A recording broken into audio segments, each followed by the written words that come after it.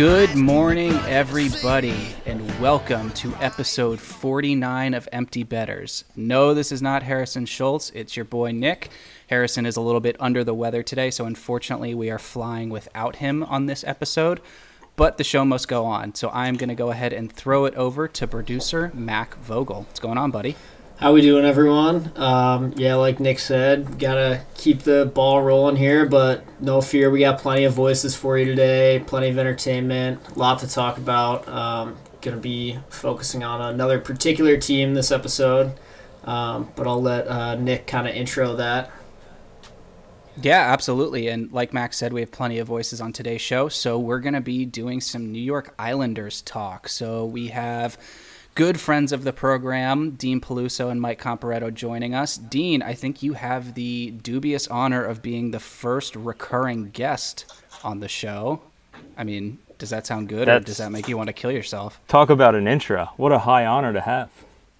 Absolutely. And Mike, first time on the show, but definitely I know, not the first time paying attention to it, so we appreciate it. Mike actually took over our social media at one of Johnny T's first games back on the island. It was like his second or third game back or something like that? I believe it was his second game back at the Coliseum. Oh, okay. So third game back in New York, second game back at the Coliseum. Nice. Still just that was crazy. So entertaining. So, that was definitely much appreciated. So we're excited to have you guys and excited to get into some Islanders talk.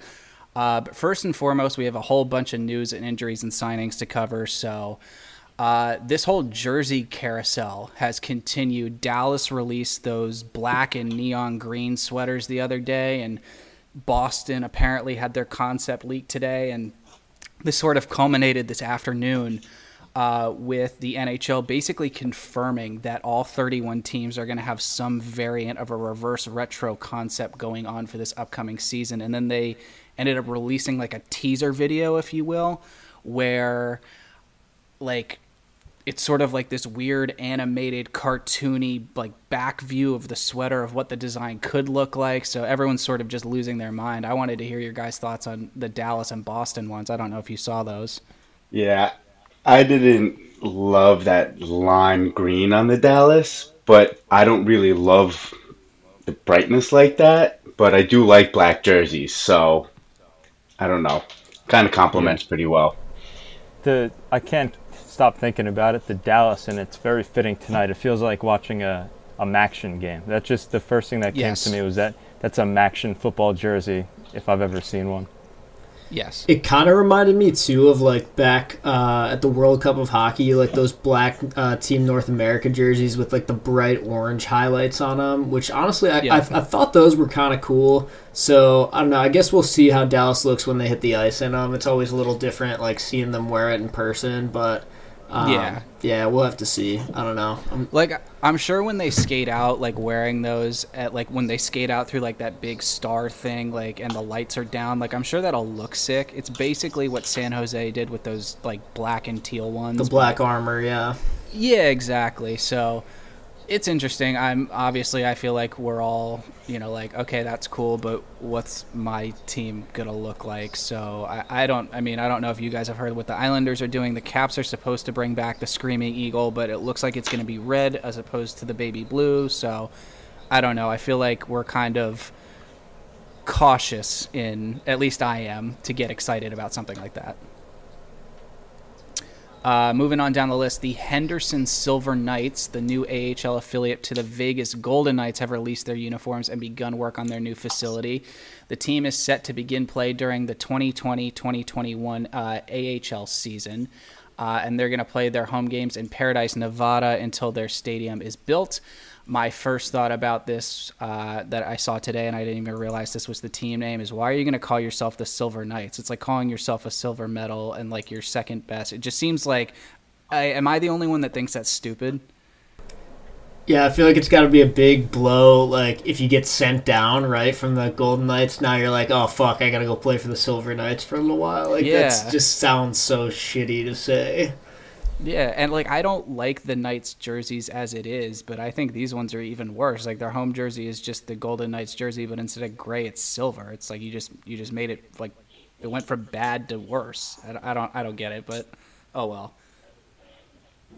They're looking for money, you know. They're trying exactly. to. Yeah, it's a classic money grab. So who can be surprised? At the end of the day, it's more hockey, so who cares? But true. The Chicago Blackhawks have announced that they're going to loan star rookie forward Kirby Dach to Team Canada for the upcoming World Juniors. So to put that into perspective, this is a kid that played 64 NHL games that's now going to be playing with teenagers in a tournament where Canada already wins all the time anyways. So yeah, exactly.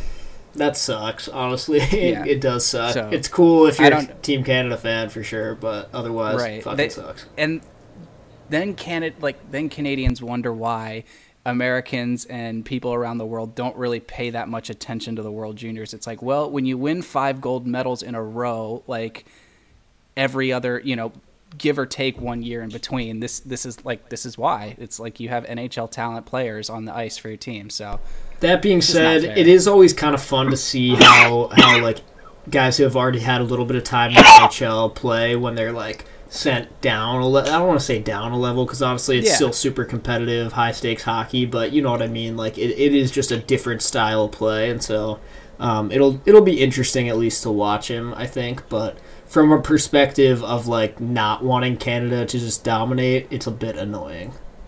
Yeah. So I'm sure if you're Canadian, you're psyched. If you're everyone else, you're rolling your eyes. Speaking of Canada, questions continue to surround the Ontario Hockey League and their issue regarding body checking and physical contact for the upcoming season. If you remember back a couple episodes ago, we spoke about this, how basically their Minister of Sport was going to say that she recommended that they don't have body checking. And then the other day, I think it was like the day before Halloween, a bunch of news sources, like TSN and Sportsnet, I think included, released statements saying that they had already like killed the whole body checking thing. They were going to play with no contact. And then like a couple hours later, they retracted the statements. Mike, I can see you shaking your head. I mean, we said how much we hated this. I can tell you do too. It's so stupid. It's pointless. It's pointless because they're going to be this close to each other on a face-off, face-to-face. A body check, I mean, what are they going to do in the corners? It's going to keep people there longer. How about on the bench, they can right? hit each other. You're sitting next to each other the whole game on the bench. What's the difference? It's so stupid. Or the locker room. Like, what do you, like, we've all been there. What do you think is happening in the locker room? Dipspit? Yeah, like, seriously. Yeah, it's insane. It's just like the dumbest thing. It makes no sense. You're lucky if shampoo's the only thing that's being passed around a hockey locker room, and that's all I'm going to say about that. But, so Thomas Harley was taken in the first round by the Dallas Stars, and he's currently playing for the OHL's Mississauga Steelheads. He spoke out saying, if there's not body checking, I'm not sure we should even play. I personally wouldn't. We've been playing with it our whole lives. I wouldn't know how to play, and I absolutely agree. Like, at that level, these guys are running on instinct. So when a puck goes behind the net and a guy like him, a defenseman, turns around and goes back to take out the forechecking forward, like, what do you expect him to do? This isn't like the 80s and early 90s where you can just like tie guys up anymore, and I really don't want to see that come back. So I really, really hope that they just suck it up and try and do like a bubble system like the NHL did in the playoffs. Yeah, if we wanted to see no-hit hockey, we could all go watch a bunch of fucking squirts play at the local rink, and like, what's the difference? Like, why do I want to watch at that point? It's just bad hockey. Yeah. It's not hockey. It kind of reminds me of, you'll have a situation similar to the first year after they waved away, like touch-up icing, where you're going to have some guys going full speed because that's what they're used to, and then some guys going half speed because of new rules, and it just, in my opinion, creates potential for more injury. Yeah, absolutely. Former Toronto Marlies assistant coach Jack Hahn said it's likely that the Maple Leafs will experiment with the concept of playing with 3 defensemen and 2 forwards for the upcoming season. This basically, like, I had to sit down when I read this, and then I was like, well, I mean, this makes sense because the Maple Leafs, despite paying Tyson Barrie all that money, were terrible defensively. So I guess this is where things are going in Toronto right now. I mean, what do you guys think about this? This is, pretty out there, I would say so. I just hate everything about him. Simple as that. I love it. Honestly, It's more than Tavares. It's more than just that. It goes all the way back to '01 when Darcy Tucker took out Michael Pekka's knee and it cost us the first round series. Valid So point. it's been long brewing. It wasn't Yeah. just 2018. I mean, we talked about this, like, I think it was last episode. Harrison said that they were or it was 2 episodes ago, he said they were the Dallas Cowboys of the NHL. And I thought that was spot on. It's like, I'm so sick of, like, turning on, football for Sunday, and I'm like, why are the Cowboys a primetime game? They're, like, running out of quarterbacks at this point. Like, I don't want to watch them play. So that's a great analogy, honestly. Like, yeah, it's just like it's all Leafs all the time with the NHL. So, it is what it is, but, we just all have to suffer through it if you're not a Leafs fan. Can you imagine what it's like in Canada? Oh, my God. Right? So moving on to some injuries, and these are some pretty big ones. Tyler Seguin and Ben Bishop are both going to miss 5 months each following surgeries for their hip and knee, respectively. That's, if you're a Stars fan, that's not what you want to hear. These two were basically banged up in the playoffs anyways, so obviously Bishop lost his starting job after he got hurt to Doby, which, great for Doby. And then Seguin was basically missing for most of the postseason. So I'm sure a lot of that is attributed to this, but 5 months is a long time. And, I feel like none of us know when they're going to get back to playing, but I would like to hope it's within 5 months. So I'd expect these guys to miss at least 2 of the upcoming regular season. And then Blue Jackets forward Gus Nyquist is going to miss between 5 and 6 months following shoulder surgery. So again, just long-term stuff on the injury docket. Out of all of those, which one would you guys say is the biggest loss? To me, I feel like the 2 Dallas injuries are a little bit more expected. We kind of expected to hear something like this, especially with those 2 guys. And I feel like any time you have a cup final and there's guys that are missing games, or you can kind of tell they're not quite 100%, you're always ready for that big announcement a couple weeks or so after the cup is awarded, just to hear, like, okay, what was this guy playing through, or what was he dealing with? Well, what's the bigger story here? So that one doesn't come as a surprise to me. The Blue Jackets, they're going to have a tough time this year as it is. Losing somebody like Nyquist for that amount of time is definitely not going to make it any easier. I mean, I know people that had tore the same ligament, the labrum that Tyler Seguin did, and I mean, those kids, they couldn't walk for like 2 weeks, 3 weeks. They literally were on the couch, couldn't move. Yeah. Like, that's not an easy injury to recover from. I mean, but the Nyquist one is definitely going to hurt the Blue Jackets more than I think the Tyler Seguin one's going to hurt the Dallas Stars. Sure. Because they're better. I mean, they have more support everywhere around. Definitely. Where they can make up for that. I mean, look, he wasn't really there in this playoffs, and they still made the Stanley Cup. So, yeah, absolutely. It just makes me wonder kind of the pain threshold that he was playing throughout the whole playoffs. If he, comes out now, he has to get this surgery. I can only imagine that that last series he was really, really going through some pain just to be able to lace him up every day. Yeah, seriously. And I feel like we all, this happens, Mac, like you said, at the end of every postseason, guys coming out after the playoffs saying, that they were basically playing on broken ankles, limbs, fingers. Chara played, 2 years ago with, like, he was, eating applesauce and yogurt, like, through a fucking tube in a locker room. Right. He had a broken jaw. So, but yeah, I don't think anyone anticipated it being that bad for Seguin. Moving on to signings, like they always do, Ottawa's just out there scooping up players that no one wants. So they signed Alex Galchenyuk to a 1-year contract that's $1.05 million. I don't hate that deal, honestly, for them. Let's say that Galchenyuk wakes up and gets you 15 on a team that's just desperate for scoring anywhere. Just go ahead and do it. But going back to what Mr. Eugene Melnick said about them being a cup contender in, like, 4 years or something, it's just not going to happen. Big rig, Pat Maroon, 2 years, $900K with Tampa. Don't hate that at all. I mean, he was obviously a huge addition to their club in the playoffs, and was able to go back-to-back with cups, so good for him. That's a great deal. Victor Olofsson, 2 years, averaged $3 million with Buffalo. I think that's a great deal. I mean, he was a stud. He set, I think it was like an NHL record. It was like his first 6 goals in the league were all power play goals, so there's another team in Buffalo, similar to Ottawa, that just needs as much help offensively as they can get. Joey Anderson, formerly of the Devils, signed 3 years, $750K with Toronto.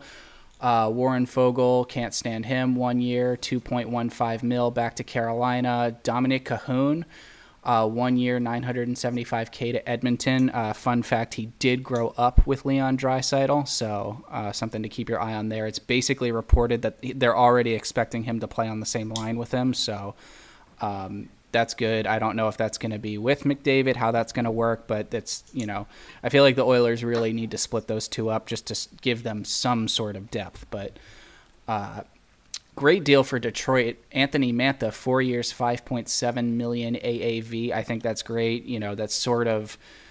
That could have gone a lot shorter in term, and then I think would have cost them a lot more money down the road. But if they're committing to this rebuild, and I guess Stevie Y knows what he's doing, so kudos to him. Ryan Pollock, 2 years, $5 million AAV with the Islanders. Boys, what are your thoughts on this? I like it. I think it's a good deal. I think it works for both of them. He gets to unrestricted free agency sooner. I mean, he can make more money quicker, and I kept the AAV down. He probably could have gotten 6 in arbitration. So, when you're already pretty tight with the cap and you still have to sign Barzal, I think it's pretty good for all parties. Yeah, I agree. Especially when you get a solid D guy like that who is sound. It's tough to find guys like that. So when you have a guy like that, you're better off just paying him, giving the money up front, and then work from back to forward. Yeah, I mean, if I'm remembering this correctly, there was discussion during their playoff run of him potentially making Team Canada for the 2022 Olympics. So, I mean, that's a player that you're getting for $5 million. Especially a top 4 defenseman. I think that's a home run of a deal. Yeah, and I think Dean was right on the money. Guys like this don't come around all the time. You don't just find yourself with like a solid, reliable defender, every day. And so re-signing him, especially with the way he performed in the postseason this year, I feel like was the right move. And I love that it's only 2 years. Keep him on a short leash, right? It's nothing crazy. He's not going to get too relaxed. He knows he still has to perform. So I think it's a really good move for the Isles. For sure. Ryan Strome avoided arbitration, I believe. 2 years, $4.5 million AAV with the Rangers. I think that's a good deal for them. They definitely need the center depth right now, so kudos on them. Vlad Gavrikov, 3 years, 2.8 AAV with Columbus. They need all the help they can get. Brendan Lemieux, 2 years, $1.5 million AAV with the Rangers. Mackenzie Weegar, 3 years, $3.25 million AAV with Florida, so he can be pranked by Yandel constantly again and again. Such a Florida deal too. Like it really is. 3 years. What they give everybody like 3 years minimum. It's like, come on. It's like their tryout process. Most teams host training camp. Florida does 3 years. Why not? I can't get over that Gudis deal, which I also think was 3 years. I don't know how they gave him 3 years, but oh well, good for him. Rupe Hintz, 3 years, $3.15 million AAV with Dallas. I think that's a steal. A player of that caliber, you could probably look at 4.5, maybe 5 if you really wanted to. Out of all those deals, I know this might be hard to pick, but would you guys say the Pollock deal is the best one, or are you looking at something else out there? I would say Pollock's up there. I think the Maroon deal is huge for Tampa. I mean, that deal allows the top 2 lines of guys to get paid, and it's guys like that is what allows them to go deep in the playoffs. So I think the Maroon deal is kind of sneaks under the radar. You kind of may gloss over it, but it's huge for those top 2 lines. Yeah, I agree with that. I mean, as much as they try to take hitting and fighting out of the game, you don't win Stanley Cups without guys like Pat Maroon. So to get him for 2 years at less than $1 million a year, I mean, that's somebody that now has the experience of winning back-to-back cups. So For sure. can't beat that. Yeah, I was going to say the same thing. I think Maroon is a steal for that price, and he clearly showed that he deserves a spot on that roster, so it's a good one. Yeah, absolutely. I'm going to go ahead and say that I really like that Anthony Mantha deal. I feel like a lot of people, just based on his performance, might say that 5.7 right now is a little bit of an overpay. But call me crazy. I feel like when we get to the second half of that 4-year deal, I think that might be an underpay. So good on him and good on Stevie Y for trying to commit to that rebuild. So let's jump into the Islanders breakdown. So we're just going to start off with a couple preliminary questions on, getting to know these guys a little bit more. Just sort of questions about the team, how you guys became fans, what have you. So let's start with Dean. How did you become an Islander fan? Oh, well, like all my sports teams, I was born into it. For better or for worse, my dad was an Islander fan. Grew up on Long Island, was part of that cup run in the 80s. So I was kind of born into it, became an Islanders fan early on. And then with the travel team I played with down in Freeport, we had a pretty good connection with them. Some guys like Radek Martinek, Travis Hamonic would come down to practice from time to time. So that kind of just strengthened the relationship. Sure. What about you, Mike? Yeah, so like Dean, I was pretty much born into it. I mean, my parents were both born and raised on Long Island. I live 15 minutes from the Coliseum, and now I work across the street from Nassau Coliseum. So, I mean, my uncle had season tickets growing up, so I went with him a bunch. I mean, him and my cousin still have season tickets to this day. So, born into it, and I fell in love with hockey as a kid, and the love never went away. So yeah, absolutely. I feel like, that's sort of, I would say Mac and I are in the same boat with, how we became fans of the Caps. And like Dean, like you said, for better or for worse, there's a lot of pain in there. I feel like on both ends here. Those early years were not easy. There's a lot of painful early years in that, in the early 2000s. Yeah. So if you had to pick, this is hard. And this is, I feel like if someone asked me this question, I could come up with like a book of answers, but who's your favorite Islander of all time? I knew you were going to ask me, and I hate this question because it's probably the toughest question ever. As a kid growing up, my favorite, because I was a small kid myself too, my favorite player was Jason Blake, and then he went and went to Toronto. So now that kind of ruined it for me, but I have to stick with it. He was my favorite player growing up. He was so electric. He was a spark plug on the ice, and he was fun to watch. yeah, I mean, growing up for me, I mean, his stint was short, but Michael Pekka, I just loved him when I was a kid. And I mean, there was somebody else who kind of filled that void once Pekka left that I don't really think can be considered my favorite of all time anymore. So Gotcha. it's a pretty big void, but Yep. I was really hoping one of you guys would say Miroslav Shatan.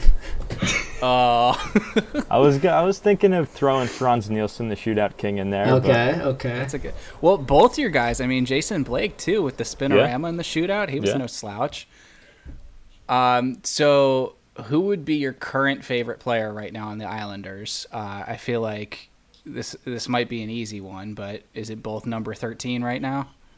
No? No, not for me. I love Barzal, but Zizekas has been my favorite player. Gotcha.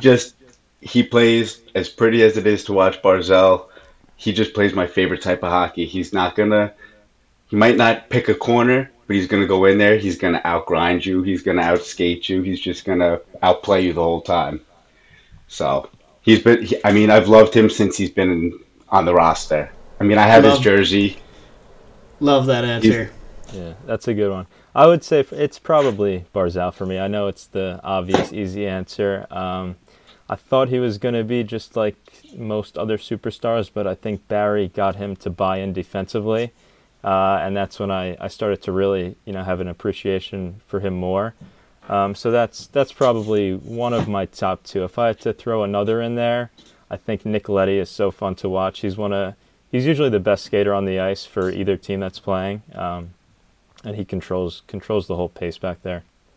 Yeah, I'm shocked neither of you said superstar elite sniper Andy Green, but oh well. Mike, you said earlier that you're a big fan of black jerseys. Is that black Islanders alternate your favorite Islanders alternate of all time, or is there another one that you love? So that's actually the jersey I have for Cizikas. I wouldn't say it's my favorite alternate though. It's tough. Let me preface this by there is one right answer to this question. Yeah, and you're not gonna. As much as I love the Fisherman jersey, it cannot be it's not my favorite alternative. There's too much pain in those Fishermen. There's too much pain there. Honestly, I kind of like me and my the pumpkin jersey. It's probably from probably you guys were probably like 10 years old when it came out. Might have been. I think it was like 04 to 07 they wore them. Oh yeah. It had like those ones. Had like those strikes coming in from the side too, right? It was orange here, and then triangles on the side were navy blue. Yep. Yeah. Classic jersey. Yeah, the Pumpkins is like the formidable years of me going to the Coliseum early on, so that's what I remember most. I think the current ones are probably their their jerseys in a while, though. Outside of the stadium jerseys were okay that they had in I think it was 14, 15. But they had the lettering was a little small and funky, but yeah, either the pumpkin or the current ones are my favorite. Okay. What is your favorite memory as an Islander fan? So, as hard as it is to say, that double OT winner to send us to the second round of playoffs, that was the first time. The Islanders went to the Eastern Conference Final in 1993. I was 3 months old. They didn't make the second round again until that year. So that was probably one of the best moments of my Islanders fan career, was watching Tavares put that double OT goal in. Yeah, for sure. Yeah, that's a tough one to beat. I chose one a game that I was at. So I was at Game 3 of that series against the Panthers, which was the first playoff game at the Barclays Center, and when Hickey won that in OT, the place went nuts. So that was a pretty cool moment for me. Obviously, when they won the series, it was pretty special too. I was at Game 4 when they lost. Yeah. So great transition. Let's go from that high point to that low point. What is your most painful memory as an Islander fan?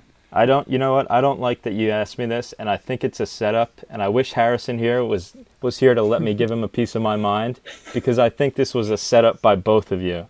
And I know what you guys want to hear, and you're going to hear me say it anyway. It's either 13 against the Pens, when the Islanders had, I don't know how many chances to win that game, or it was 15 Game 7 against the Capitals when the Islanders mustered up a strong 11 shots on goal in a full hockey game. So there it is. So I have a great story about that game. So that I was at Towson at the time, and there was this bar is now closed, but there was a bar in the basement of our math and computer science building. Just like local sports bar, amazing wings, great beer and everything. And me and 20 of my fraternity brothers had staked out the middle room in the bar with the projection screen TV to watch this game. And that was when the Baltimore riots were happening, which, if you know where Towson is, that's about 10, 15 minutes away. So they're locking down campus. They're locking down, there's a curfew. You have to be back inside by 9 p.m., blah, blah, blah. My mom's calling me. She's like, where are you? I'm like, I'm at the bar with the boys watching the hockey game. She's like, what are you doing? Go back to your dorm, stuff like that. So it was just a mess. But yeah, that one, the Caps can just never make it easy. It always has to go to Game 7. And of course, I'm about to throw up the whole time. So that one, I do remember. Mike, what was your least favorite memory?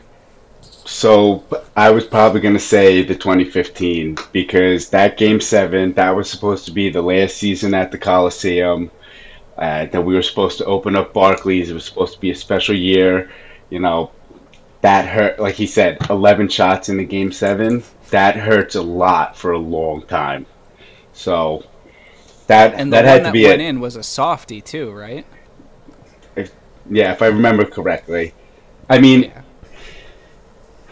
I I know I felt like you were trying to set me up to say Tavares on that one, leaving, which honestly probably made me more mad than like upset because I wasn't mad Gotcha. that he left. I was mad at how he left. Like just Yes. letting the clock run out because that needs to be clarified because a lot of Islanders fans get shit for this. Nobody's Yes. mad that he left. They're mad that he just let the clock run out and July 1st hit and said nothing. Yeah. Like at least come out at midnight and be like, "You know what? I'm I'm sorry. going. I'm going." Yeah. Like that's all you got to say. Yeah. Just gutless. What a coward. It was disrespectful. It was disrespectful after all those years. Right. Yeah, true. It's a good point, man. So on that note, what will you talked about the Coliseum, and then the fact that it was supposed to be Barclays' first year opening. Now with this new arena at Belmont Park, what is that gonna mean to the team to have sort of one central location, and what's that gonna mean to the community surrounding it? Yeah, I think it's going to be incredible. I mean, the last couple of years have been kind of a disaster with bouncing back and forth from Barclays to Coliseum. They didn't know. They were pushing to get the playoffs played there.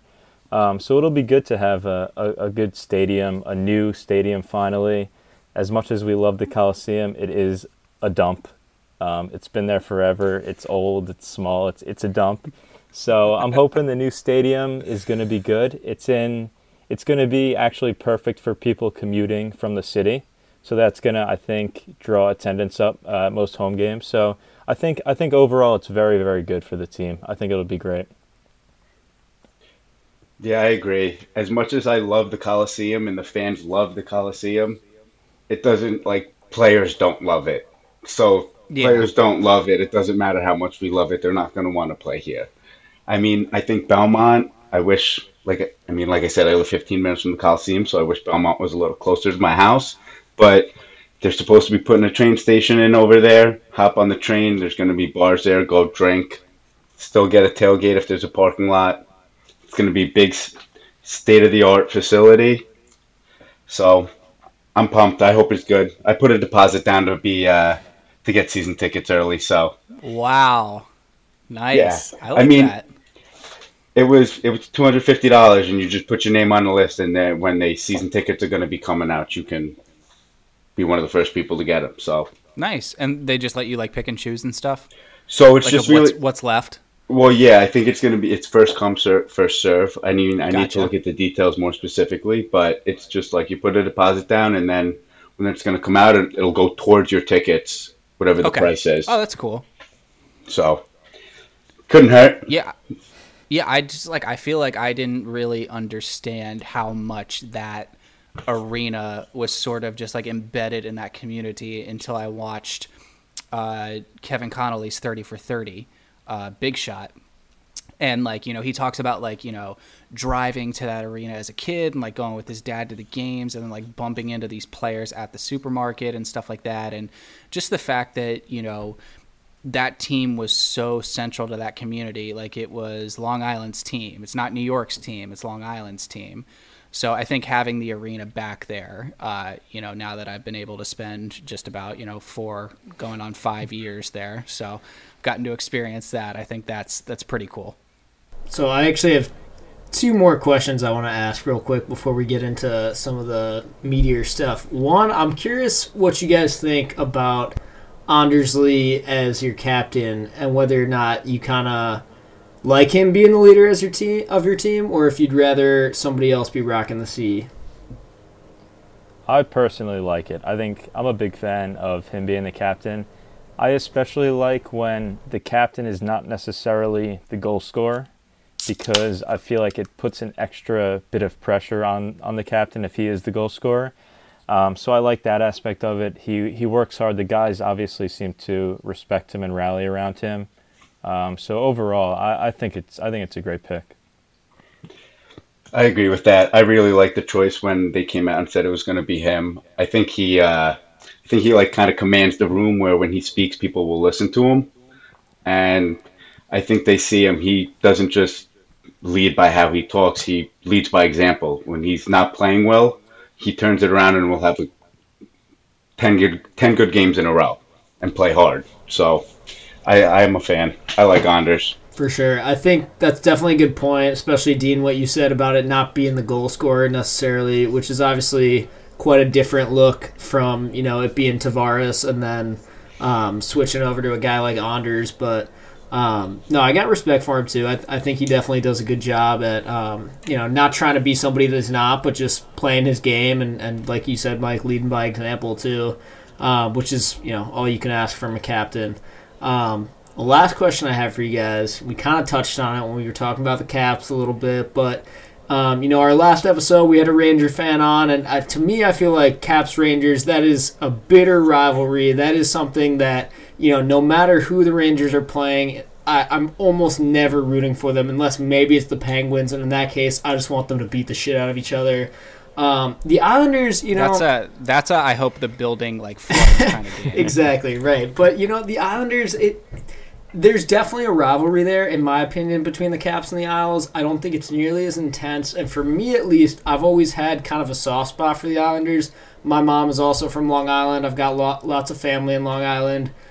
So I've always been raised to kind of hate the Rangers, but the Islanders were always okay. It's more just been recently some bitterness between the Islanders and the Caps because of recent playoff matchups and stuff like that. But I'm curious, how you guys see the Capitals as Islander fans, or if it's the kind of thing where you're always rooting against them, or if you kind of don't care unless you're playing them. What do you guys think? I would say it's more of the latter. I would agree with you. I don't think it's as strong of a rivalry. I would say that almost more we have a strong rivalry with the Penguins just because we played them more in the playoffs, I think. So to me, it would go, first of all, Rangers 1, despise them, and then Penguins, Caps, in that order, if we're going to talk rivalries. See, so it's a little tough for me because I have loved Ovechkin since he came into the league. When he used to celebrate and jump into the boards, it made me so happy that he would just get so pumped, and I loved watching him every chance I could. I mean, they didn't have I played college lacrosse, they didn't have my number. They had 8 available, so that's the number I picked because of him. So it's hard for me to really hate the Capitals, but recently, until really this year, it felt like you guys kind of were stopping us in, the playoffs, we lost to the Penguins a bunch, but it felt like after 2015 is when I feel like I just kind of hated you guys. Although I did root for you guys in 2018. I did. Much appreciated. I won a lot of money those days. Good answer. I feel like that's one of those things where one playoff series, that's all it takes to change that. That's you talked, Dean, you were saying, Rangers number 1, and then, going through your list. The Caps, in my recent memory, have only played Montreal once, but I still despise them and everything they do because of that one horrible, horrible playoff series where just because 7 defensemen on their roster were left-handed shots, they were able to block every Capital shot, put on net. It scars you for life. I was going to use that exact same analogy. I was going to say the Canadiens, you go into a playoff series like that and you're like, all right, whatever, I don't give a fuck about the Canadiens one way or another, let's just beat them. And then after, one bitter series like that, that's all it takes, and you're like, God, I fucking hate this team.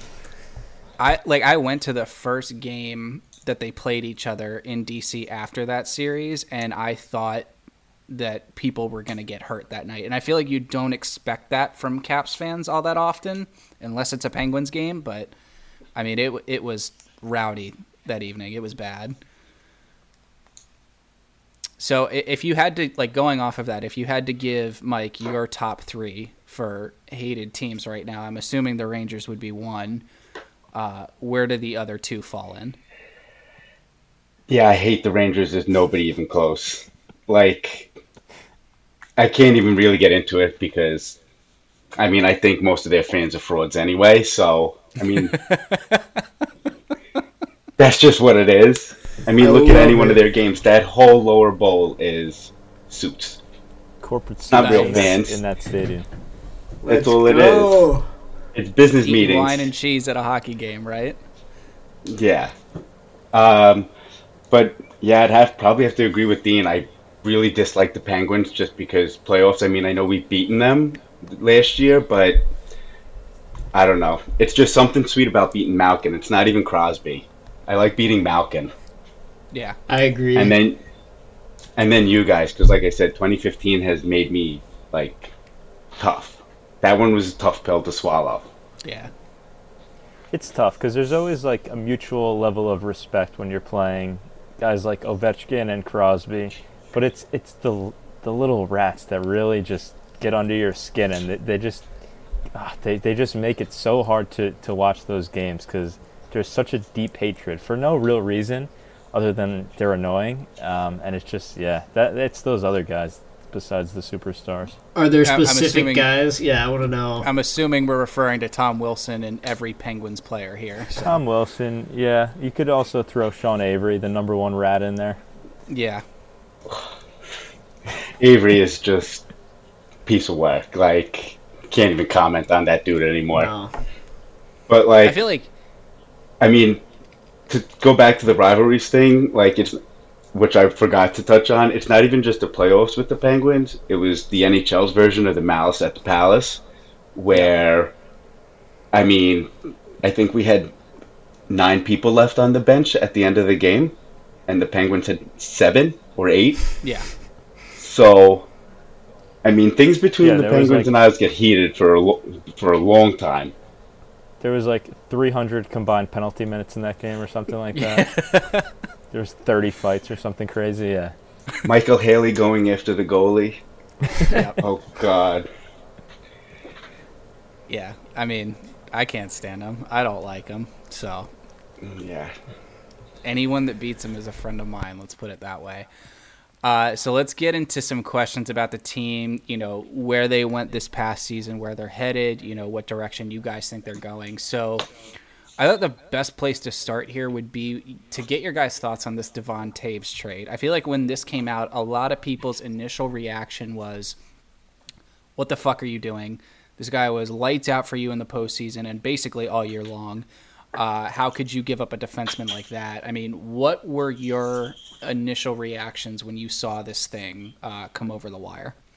So I was actually the opposite. My initial reaction was I was thrilled because it may be an unpopular opinion, but I'm not the biggest Devon Toews fan, or at least I wasn't. I think defensively he's a liability, and he kind of hides it by the fact that he produces offensively. He was good on the power play. He produced as a defenseman, which was good. But I think defensively he showed some holes in his game. So I was happy that he was gone, and then I saw what they got for him, and I think it was a 2021 second rounder and a 2022 second rounder. And now I feel like it was kind of a steal for Colorado. So, I mean, I have mixed feelings. I'm happy that he's gone. I'm assuming that this means that they have a lot of faith in Noah Dobson to play a lot of minutes, especially after the Pulak signing. So I guess if that's the direction they're going, you have to be optimistic about it. So I think overall I'm pretty satisfied with the deal. It's good to shed that contract. I think he was getting 4.1 AAV or something like that. So yeah, overall pretty pleased. Yeah, I mean, I was a little surprised at first when I first saw it because, I mean, I liked him, but I mean, like Dean said, like, I mean, there's definitely times where his defensive or his lack of defensive skills kind of stood out, where it was like, that can't happen. But I mean, I think he pissed Lou off trying to go to arbitration. I think that was really, and I don't think he played that well in playoffs, and I think that's what shipped him out. Plus, people don't realize, because he's only been in the league for really like a season and a half, he's already 26 years old. So he's not, it's not like true. He's a 21 or 22-year-old offensive defenseman where in 2-3 years he might be much better defensively. I mean, he's going to, at the end of the contract he got, he's going to be 30 years old. So, yeah. I think ultimately Lou just does not want guys to go to arbitration. You saw it with Taves, you saw it with Pulak, and he even signed Josh Hosang because he didn't want him to go to arbitration. So yep. I think he just doesn't want guys to go to arbitration. I think when I dove a little bit deeper into this move, when you weigh, Dean, like what you were saying, what you're giving up versus what you're getting, I think it's a great move. Lou's basically getting back that second-round pick that he gave away to get Andy Green. So now you have Andy Green essentially for free. And then you have another one going into 2022. So, I think that's a home run deal. And you guys both touched on the fact that he was going to have to be signed at some point, and it was going to cost you north of, 4 and change. And, obviously there's some looming contracts to be had on this team. So I think it was a home run move. I can understand why some people overreacted at first, but I think once you dive a little bit deeper, it made sense. So your offseason is basically going to be dictated by your RFAs, specifically your superstar center, Matt Barzal. You're obviously going to want to lock this guy up long term. What do you guys see this deal looking like? It's hard. I was trying to look into, if you compare him to like what Matthews and Marner are getting, realistically he's worth the $10-11 million, but the Islanders can't afford to pay him that $10 million. In an ideal world, in a best case scenario, he'll sign for like a short term 2-3 year deal, $7-8 million. I think I saw if he signed for $7 million AAV, they can just move some guys to the minors and they won't have to worry too much about their cap issues. So, the guy deserves to get paid, but, got to be real sometimes. Hopefully he'll take something that can benefit the team. Yeah, I would agree. I think anything north of 9 at this point is kind of an overpay, especially if you can get him to like a 2-3 year bridge deal for something like 8.5, 9 max maybe. I think that's best case. And I do think now that the Taves contract is gone, I think that could free up the necessary amount to pay him. But I just don't think financially they can ink him to a 7-8 year deal right now with the way their future contracts are tied up. And I think this goes a little bit back to what you guys were saying when we were talking about Nassau and we were talking about the new arena coming in, where, you hope in maybe 3-4 years from now, maybe the Islanders are a bit of a hotter spot where you see free agents kind of wanting to sign there and showing a lot more interest. And so that's another reason I think maybe Barzal gets a little bit of a shorter deal where they can kind of agree, okay, like, this is a team that's kind of trying to turn the corner here. Give us a couple years to try to help us out, see where things are going. I think it would make a lot of sense for both parties to sign kind of a short to medium length deal. Yeah, absolutely. I think that makes a ton of sense. Obviously, you look at where your contracts are. There's a lot of long-term deals on there. And I think, while some of them are good deals, I think, you have 8 players signed through 2023. So I think that definitely means that we're probably going to see a little bit of a shorter deal here. I guess my follow-up question would be, do you see him getting offer sheeted by anyone? No, I don't think so. Not with the flat cap for, another year, 2 years, the flat cap.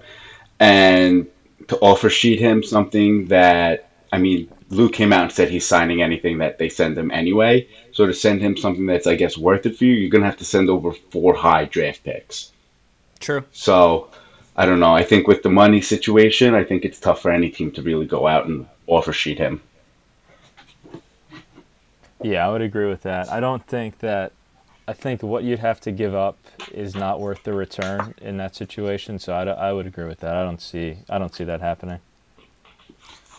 And then with let's move on to the postseason success that this team had. I think a lot of people didn't really, give them the time of day, or they came up through a qualifying series. Let's be honest, and then were able to fight their way to the conference finals. So, and had they won the Stanley Cup, they would have been the first team in NHL history to go through more than 16 wins to win the Stanley Cup. So, with the postseason success that they had, what are there any, if there are, what changes do you think they still need to make going forward? What gaps do you see in their game right now?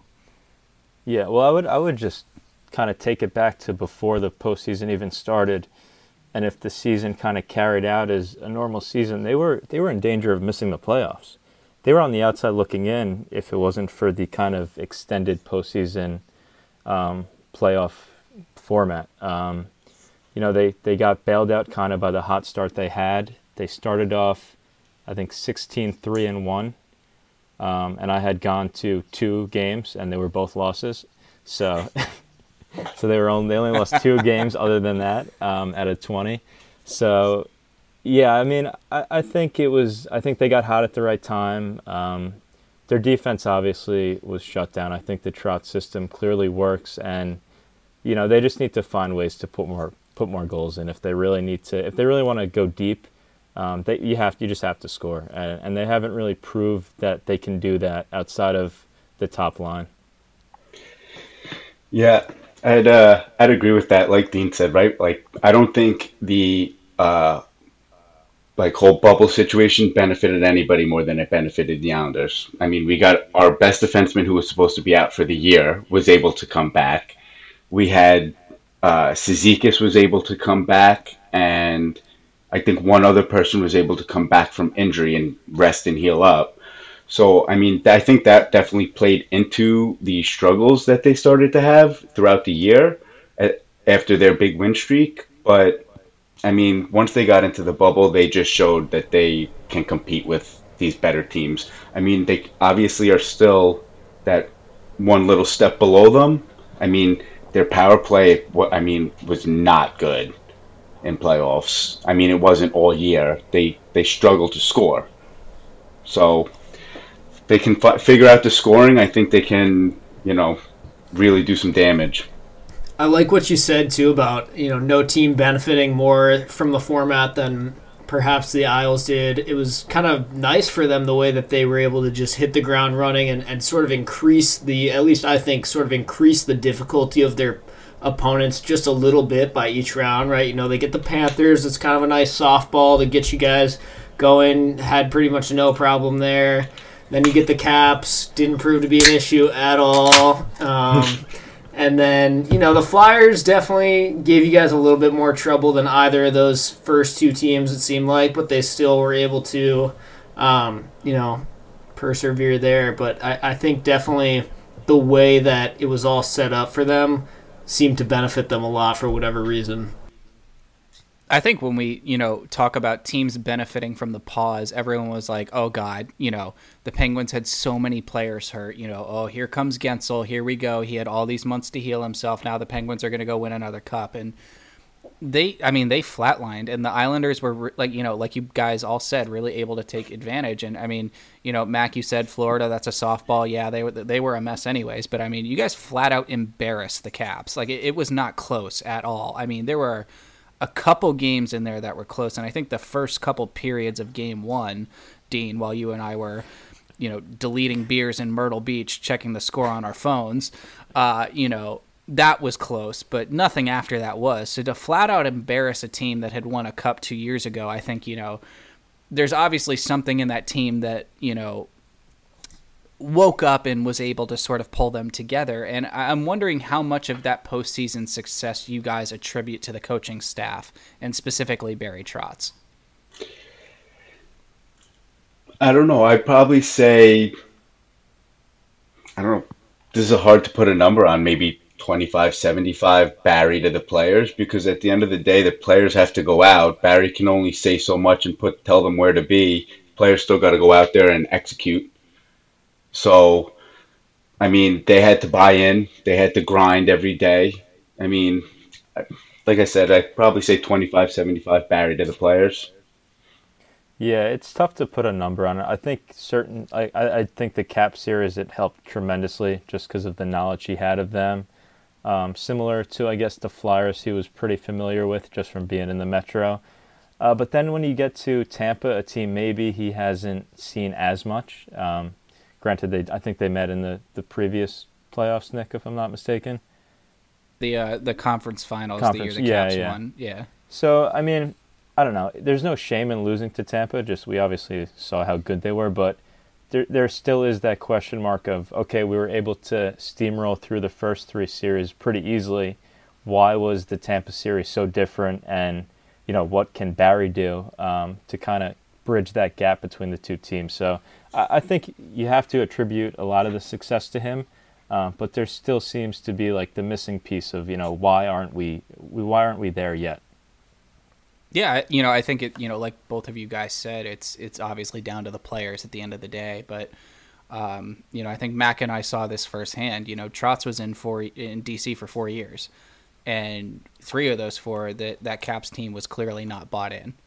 And once they bought in, it was a snowball effect throughout the playoffs.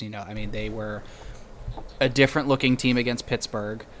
I had never seen that sort of resilience and determination and ability to just, be on the puck constantly against them. And I feel like that's a lot of what I saw in that Islanders series. Like, they were making the Caps play the game that the Islanders wanted to play. And the Caps were running around like chickens with their heads cut off, chasing the puck, chasing people into the corner, and it was just a disaster. And I think that's what Trotz brings to the table in a team, and I think that's what he's able to do is, a lot of people are saying, oh my God, watching these Islanders games, it's like 1-0, 2-1. It's like watching hockey in the 90s. I'm like, yeah, but they're winning, so who cares? They're doing something right. So I think that's a lot, that of what Barry and Lane Lambert bring to the table. Yeah, and I like what you said about that coaching staff's time in Washington. And I think what a lot of people don't realize is that it was not like a sure thing. It was by no means smooth sailing all 4 years there, and there were a couple times that Barry was actually on some pretty thin ice, and maybe not all his fault, but regardless, there was definitely a couple times where the Caps were kind of struggling, and as you said, not fully buying in, and had we maybe lost just a couple more games in the right situations, we may not have even had Barry by the time we got to 2018 playoffs. But I think he's a guy, and his whole coaching staff is very much the type where the longer they spend with a certain group of guys and a certain unit, the more they can kind of study them and really figure out how to gear their approach toward the players that they have in their locker room and make those pieces work for them and their system. Yeah, absolutely. And continuing with that, it was sort of, a deal under the table that Barry would leave the team the year after the Caps won the Cup. So it was like, an already set in motion thing, like, hey, this might not be the best thing, let's move on after the year's over. And then obviously we saw how that went. But moving on, this postseason, I would say, was sort of the emergence and validity of the 2-goalie system. While the team that won the Stanley Cup was basically the only one that didn't use 2 goaltenders consistently, basically every other team did. So how much does the loss of a guy like Thomas Greiss affect this Islanders team, in your guys' opinion? So, I mean, Greiss was definitely a fan favorite. I mean, the year that 2015, 2016, when they went to the second round, a lot of talked about, like I said, of Tavares' goal, but Greiss carried us. He helped us a lot in that playoffs. I think he's going to be missed because he was a fan favorite, but he's kind of getting overshadowed by the arrival of Ilya Sorkin. So, as much as it's going to stink to have Greiss leave, I mean, we're getting a goalie that is supposed to be the best goalie out of the KHL, and he's been hyped up for years now. I mean, if you look at his numbers compared to Shesterkin's when they were both in the KHL, they were very similar. So if he came over here and went 10-2 in his first couple games with a team that plays run and gun offense, I think putting Sorkin behind a Barry Trotz defense, it's not going to be many goals going in. So I think we're losing one, but gaining a good one. Yeah, I agree. It's tough to replace a good 2-goalie system like that, especially one that's proven to have good postseason success. So I think the best thing for this upcoming year was get the young kid a lot of reps early on, see how he can do, put him in front of that Barry defense, and hopefully the gap isn't as big as we may think. And I don't think it will be. I think this kid is supposed to be the real deal. So I think it's ultimately, long term, it could be a good play for them. Sure. I'm dreading that Shesterkin versus Sorkin matchup, just, to have to hear people go back and forth with that.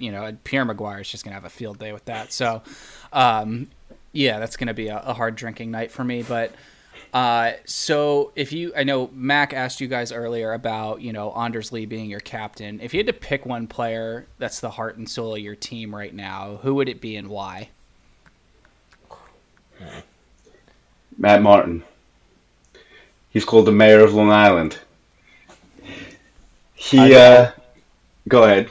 I wanted to refrain from saying Matt Martin because when you had me on earlier, that was the guy I said too. You asked who was key for the playoffs, and I said Matt Martin, but I mean, it's just tough to think of another guy. I've never seen a team rally around one guy more than the Isles with Matt Martin. Yeah, I mean, look at him. I think he had 5 goals in the regular season and then had 5 or 6 goals in the bubble. So, I mean, he's a guy that steps up. He didn't work out in Toronto, but I'm happy he works out here. Matt Martin is a bad man. He is. That's somebody you do not want to play against, but if he's on your team, you love him. He's perfect for that Trotz playoff hockey system too. Like that is his game. That's where he thrives. So I feel like he was just loving everything this postseason. Are we going to see Oliver Wahlstrom in a full-time role this year, or are we going to see a little bit of a bounce back again? I hope so. I don't know if you saw recently, but he actually got hurt the other day. He's on a loan in playing in Europe and Sweden, and he took a pretty nasty spill he was on like a pseudo breakaway, and he took a pretty nasty spill. So I haven't heard anything if he's okay or not. But I don't know if we're going to see him. I think they need goal scoring. They need to try and, instead of bringing Josh Hosang up again, why don't we try the young kid? Why don't we see if he can score some goals? It's interesting because when the two of them got drafted, Noah Dobson and Oliver Wahlstrom, they thought it was the opposite. They thought Oliver Wahlstrom was more NHL ready at the time. They thought Dobson would have to gain some weight, put some muscle on. And it seems to be that Dobson's going to be the one playing some more meaningful minutes. So I hope so. I don't see why they can't bring him up and see if he can fit in on the third line or fourth line.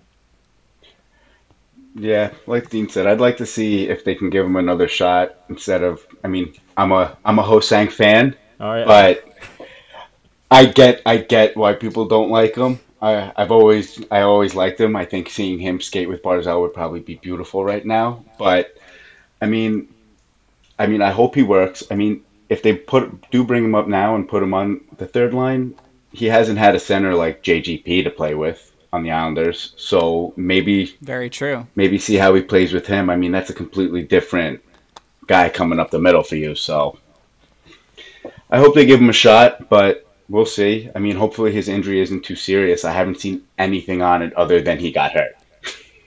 Typical Lou, but... Yeah, seriously.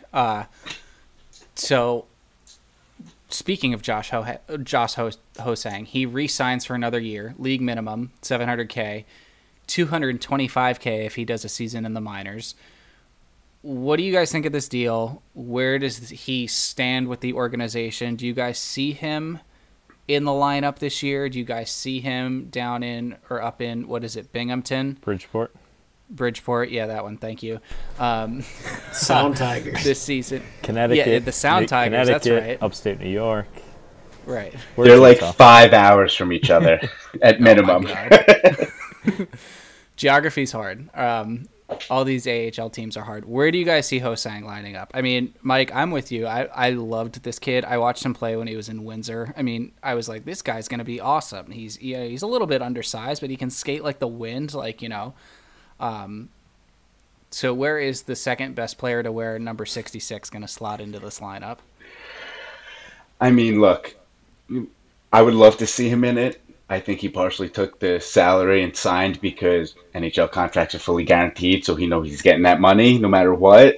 I don't know. I've seen things that supposedly his relationship with Lou is getting better. But I mean, Lou also wasn't the GM when he showed up late to his first day of training camp. So, he is kind of like a fresh start for him, but I don't really see him cracking the NHL unless he has like an outstanding camp.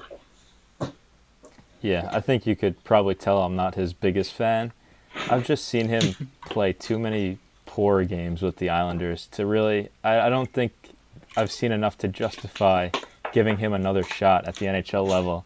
I think the deal was kind of, just to shut him up in a way, keep him happy wherever he is. So I'd be surprised if, he played meaningful minutes up in the NHL.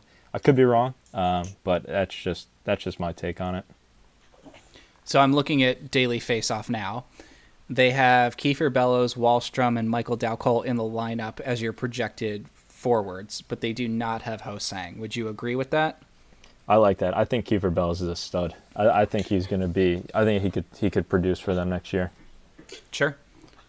Yeah, I mean, I thought he didn't look terrible. I think right before the pandemic, he had like an 8 or 9 game stint where I think he had a goal or 2 goals and an assist or something like that. So, I mean, he was technically suspended. That's why he didn't come to the bubble.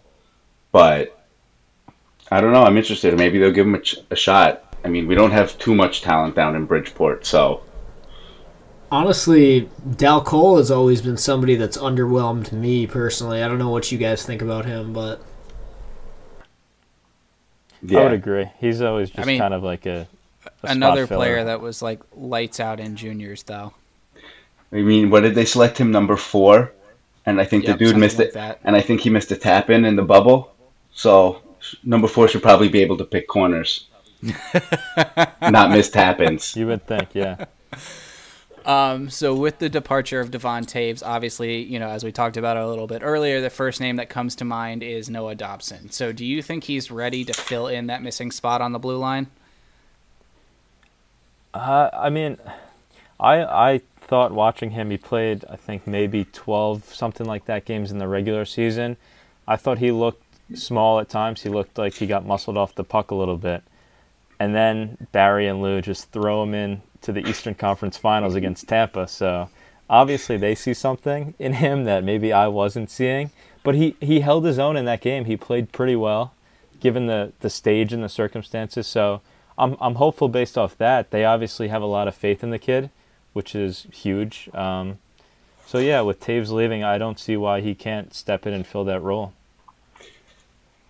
Yeah, I agree with that. I'm pretty team full faith in Barry still, so I pretty much trust him if I mean, like he said, I mean, I know Pelech was hurt, so they kind of were almost forced to put him in, but they still picked him over Sebastian Aho, who was on the bubble roster also. I think they went 7D that game. They went Boychuk. I think they went 7 with Boychuk and him. Yeah. Fuck yeah. So yeah, I mean, they just didn't want to play Dal Cole. That's why. Yeah. Might miss another tap in. Right.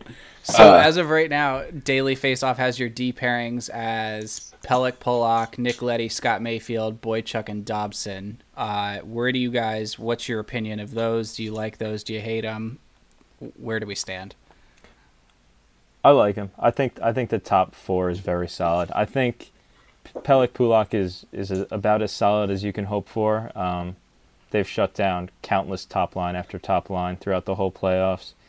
I've talked about how good I think Leddy is, how much in terms of just skating the puck up the ice, he's one of the best in the league. And then I mean the bottom 3 it's not great. Boychuk's proving his age a little bit. He's looking slower as years go on. And then we'll see about Dobson, but I think the top 4 is very, very solid. Yeah, I agree. I think Pelech and Pulak could really start as a number 1 pair on a majority of the teams in the league. Absolutely. I think they don't get as much credit as they really deserve. I mean, the Islanders went 15-0-2, and then Pelech gets hurt, and I think they went 50% since then, 500. So, I mean, he's a big part of their team. I think that deep pair is going to be good. I think if Letty shows up, I do like Letty, but I think sometimes he has a couple streaky off games. But other than that, I think Boychuk, he's slow, but if he can teach Noah Dobson to grow into a mature defenseman, then I think they'll be okay. I think our deep pairs will be good.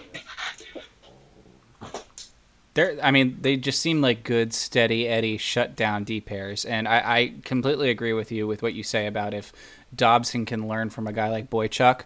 We obviously know Dobson's a great skater, but if he can sort of learn how to learn the game mentally, like a guy like Johnny Boychuk knows, I feel like that would be incredible. So definitely trending up there. I also agree with what you said about how Pelech, Polak are very underrated in the league. Daily Faceoff has them as the 22nd best first D pair overall. I think that's an absolute joke. I would say they're well inside the top 15, potentially even inside the top 10. But you guys said, Who are some of the people that they have in front of them? You could just roll the tape from the playoffs, though, and I think that'd be shut down pretty quickly. Like you guys said, they shut down Ovi, Backstrom, Kuznetsov, Vrana, Oshie, all those guys in the postseason, and then they went on and put up a good fight against Tampa. So definitely a lot higher on my list. Nick, don't forget they did a good job shutting down future Hall of Famer Claude Giroux. That's right, they did. Future Hall of Famer Claude Giroux. Not. I don't think many defensive pairs had trouble shutting him down in playoffs. No. What did he have? 1 point in 30 games? Yeah, something like that. So if any Islanders fans want to come on and defend him, be my guest. I don't really see your argument, but whatever. You're from Philly anyway, so who cares? What are your expectations of this team going into this year? It's tough to call with the format because we don't really know. I saw something that said the Board of Governors are meeting Thursday, so they should have a better idea. They're still looking at January 1st. But are they going to do a full season, half a season? Any way you really look at it, though, I think the Islanders are a team that can go far. The kid last week said he thinks that the Caps are going to have to go through the Rangers. They're going to have to go through the Island if they really want to go to the Cup. Love it. Yeah, it'll depend on the format. And then they talked about that kind of redesigned metro area division. If they do that, that'll be tough. Every team in there. Gladiator ring if they did that with the Eastern Conference. Every team but one who made the playoffs last year, if I'm not mistaken. Pretty much. That was going to be my next question. Is they're basically kicking Columbus and Buffalo, or it's kicking Columbus and Jersey out of the Metro. But you put in Carolina. Yeah, I think it's kicking out Carolina and Columbus, right? And then that's right. And then bringing in Buffalo and Boston. Mm-hmm. So basically, the only two teams that didn't make the playoffs last year were Buffalo and Jersey. Yeah, it'd be the gauntlet would be thrown down, but I think expectations are make the playoffs. I think the precedent and the standard has been set that the Islanders are a perennial playoff team, and I think if they don't make the playoffs, it'd be a disappointment. With they've proven they can go far, they've proven they have talent. So I think at the very least, the precedent's been set, the bar's there to make the playoffs. And then, we've seen once you get in, any team can make a run. So you just gotta be in there. For sure. So let me throw a hypothetical at you guys. So they get in, they make the postseason, second round exit. Obviously, that's not the Stanley Cup, so that's going to be chalked up as a failure in any fan's mind. But is a second round exit for this team going into this year, is that acceptable or not in your minds? I think it almost more falls on how they played. If they went in, if they at the like this year came out firing and then slowly declined throughout the year and then went into playoffs flat and didn't do well, that would be, even if they made the second round, it'd probably still be disappointing. But if they go in and they win and then they go to the second round and they play a tight 7-game series or something close, sometimes you run into a better team. It's tough. I guess it's disappointing whenever you don't win the cup. So, sure. Yeah, it's always going to, there's only one team that ends with a successful season. So, to deem it a failure, I guess maybe you could say that. But I agree with Mike. It'll depend on how they play, who they play, how the series goes. But, it's tough to win even one playoff series. So you can't be really harping on, they didn't beat this team or they didn't beat that team. So I think it's just important to build a foundation of, a bunch of successful playoff seasons in a row, and then that becomes the standard, and then you build from there. So I don't think it would be, necessarily a failure if they were to kind of have an early exit. Sure. Well, I think that wraps up all the questions that I have for you guys in regards to the Islanders. Mac, do you have anything else? Nope, I'm all good over here.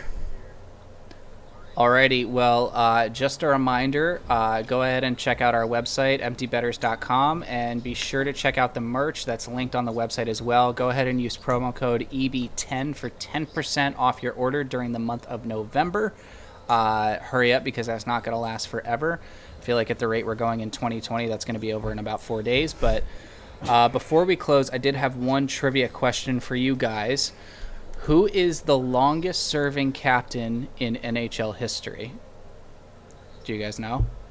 I think I have a pretty good guess, but I'm gonna hold off in case anyone else might want to try. Oof, that's tough. That's a tough question. Is it a current guy? Can you give us that? It is not. I mean, Gordie Howe. It's a good guess. Is it Bossy? Is that why you're asking? No. My guess would have been. Go ahead. Was it Ed West? Is it an Islander? Is it Ed Westfall? It is not. Okay. I was gonna say Stevie Yzerman. Ding, ding, ding. 20 years with the Red Wings. There we go. Wow, 20. That's pretty good. Years. Which is just nuts to think That's about. insane, yeah. Yeah. I got a fun fact for you before we leave. Go ahead. New York Rangers, their defenseman Adam Fox, he's from Long Island. He did a Q&A a couple months ago, it might have been during the pandemic, of his favorite pizzeria. His favorite pizzeria is owned by Islanders fans. Oh. Yeah. That's awesome. Their kids Is it Borelli's? No, no comment on Borelli's. Okay. It's just my own opinion.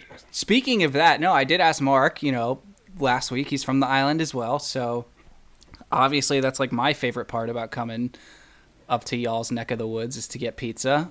What is your go-to spot, around your guys' place? Like when you're hungry and you want pizza, where do you go? There's only one right answer, and it is Umberto's of New Hyde Park, but it's actually in Wantagh. So do not go. You could go to the original. It's pretty good too, but our go-to is always Umberto's of New Hyde Park in Wantagh. So, I mean, my favorite pizzeria is actually the same one as the Ranger fan. I love L&B Spumoni Gardens in Brooklyn. Gotcha. That's the city, though. Yeah, I gotta be honest, around my town, like, some of the pizzerias are full and flat. Luckily, we have a pizza oven in our backyard, so there you we go. can just make it ourselves. What a flex. But well, I will say, Adam Fox's pizzeria is the one he goes to, Cafe Dolce Vita in Jericho, is pretty good. So, I'm a big fan of it. Not just because I know the kids either. Yeah, I'm just adding all of these to my list, so it's no secret that I gain like 1,000 pounds every time I'm there. But it shocks me that the Caceres don't have a pizza oven in their backyard yet. Well, for those that don't know, Mike's younger sister and my girlfriend are like childhood best friends since they were birthed. Yeah, pretty much. Yeah, so Amanda Casiri and her husband Will just put one in their backyard. So we went over there and had it. I mean, Will was phenomenal with it. So, of course, it was fantastic. But I, every time I'm there, I try and bring, some back from my family. My mom grew up in Jersey, so she has some taste of what good pizza is like. So last time I was there, I brought back a regular pie and a buffalo chicken pie from La Piazza. And they, went nuts over that. So obviously it's better than anything we have here, Domino's, Papa John's, that, trash. So those are La Piazza's solid. No complaints on that one. Yeah. I got a question for you guys. Speaking of Domino's, because me and my friends always talk about this. You get a Domino's pie. What are you putting on? Are you getting a topping or are you getting plain cheese? What time of day is it? Most likely drunk. That's the only time anybody should eat Domino's. I'm just happy if I get my credit card information in there. So. Yeah, I'll go plain. I'm usually going like jalapeno, or sometimes I will be that bitch and get pineapple. Okay, pineapple's a sin. I kind of don't like that at all. I can't do that. It bothers me a little bit. Yeah. It's like the worst thing you can do to pizza. All right, you're getting us upset over here. Yeah.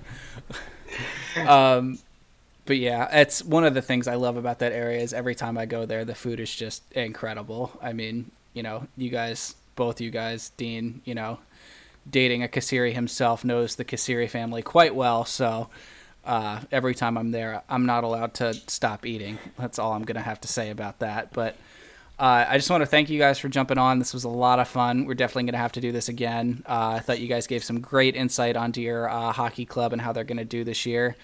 Mac, do you have anything else? Nope, nothing from me. I echo what Nick said. Thanks for coming on the pod tonight, guys. It was a lot of fun, and hope to talk to you guys again soon about the Isles. Yeah, thank you, boys. And obviously, thank you, boys, for having us. It was a ton of fun. Hope Harrison as well, but also I hope he accepts his fate like a man next time when he comes to challenge my team. So yeah, thank you guys. Ton of fun. Happy Masters Week. Yep, well said. Yep, thank you guys. Had a good time. Hopefully I'll be back on. Yeah. And without further ado, I'll throw it off to myself. Class dismissed.